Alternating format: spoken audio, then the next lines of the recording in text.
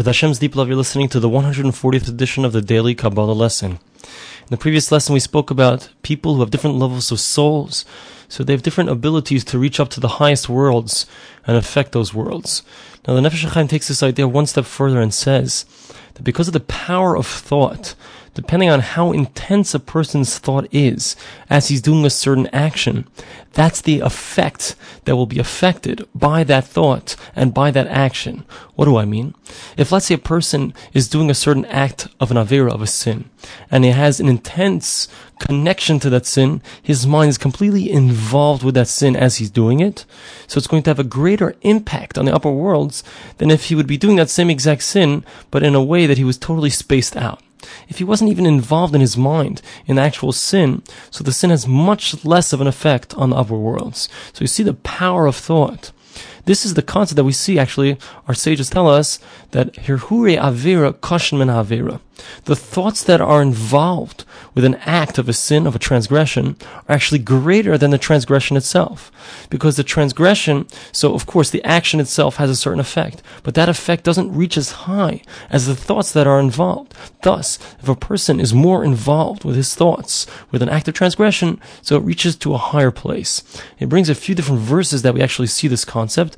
The first verse that we see this in is as follows. It says, Hayotzir yachad libam, hamevin el kol ma'aseyam. There are two different things that the verse explains that God sees. First is the heart. Hayotzir yachad libam, God, who is the fashioner of man, so he sees the heart. Mevin el kol ma'aseyam, he understands all of their actions. So you see that there's a double concept in the action of a transgression, or of course, as well in a positive deed. There's two parts of it. There's the action itself, and the judgment on that action, how much it affects, is also judged based on the thoughts themselves. The second verse that he brings is a verse in Koheles in Ecclesiastes. It says, Ki es kol ha'masa ha'elokim yovi b'mishpat al kol nelam.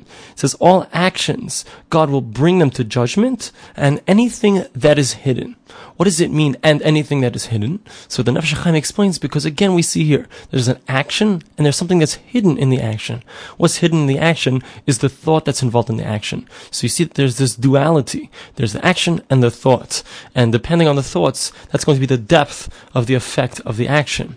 And he brings a third verse, which is a verse in Proverbs, chapter 3, verse 19. It says, Hashem b'chochma yosar eretz, konin shemayim b'sfuna. The verse continues and speaks about the different levels of reality, the concept of shemayim va'aretz, the heavens and the earth, etc. And then the next verse, it says, Bini al yaluzu me'einecha. So this verse speaks about the concept of the eyes. And the Nefesh HaChaim explains that we see elsewhere in a number of different places that the eyes represent thought. As we have that hachacham einav b'roshei, a person who's wise, his eyes are in his head. What does that mean? It means he thinks about what's going to be in the future.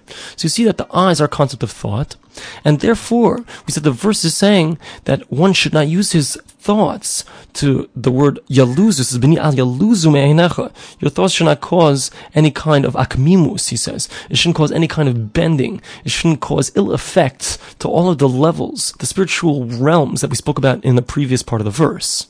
Now, just as a side point, I think it's interesting to note that in this week's Torah portion, in the Parsha, so we see that Hashem says to Moshe Rabbeinu, Moses, he says, I'm sorry, but I can't let you go into the land of Israel because of the sin that you committed. However, what you can do is you can go stand up top of the mountain and you can look out at the land of Israel. And of course the question is, what does Moshe Rabbeinu, what does Moses gain by standing on top of that mountain and looking down upon the land of Israel? He's not in the land of Israel. He wants to be able to go in there. He wants to be able to do the mitzvahs, the commandments that are inherent in that land.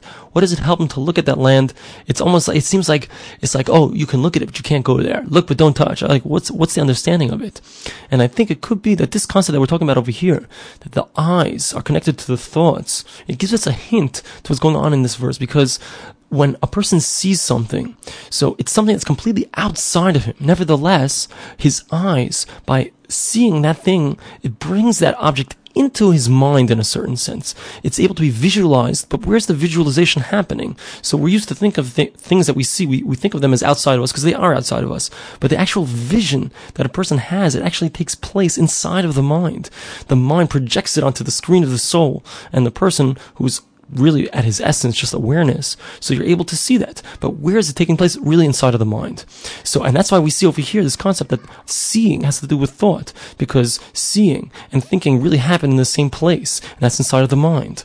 So it could be that by Moshe Rabbeinu looking out upon the land of Israel, even though while it's true, he wouldn't be able to actually be there, but instead of actually physically entering into the land, what he was able to do by seeing the land was he was able to bring the land inside of him.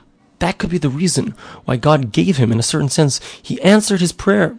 Moshe Rabbeinu asked that he be able to enter into the land of Israel. He wasn't able to physically enter, but the land of Israel did enter into him.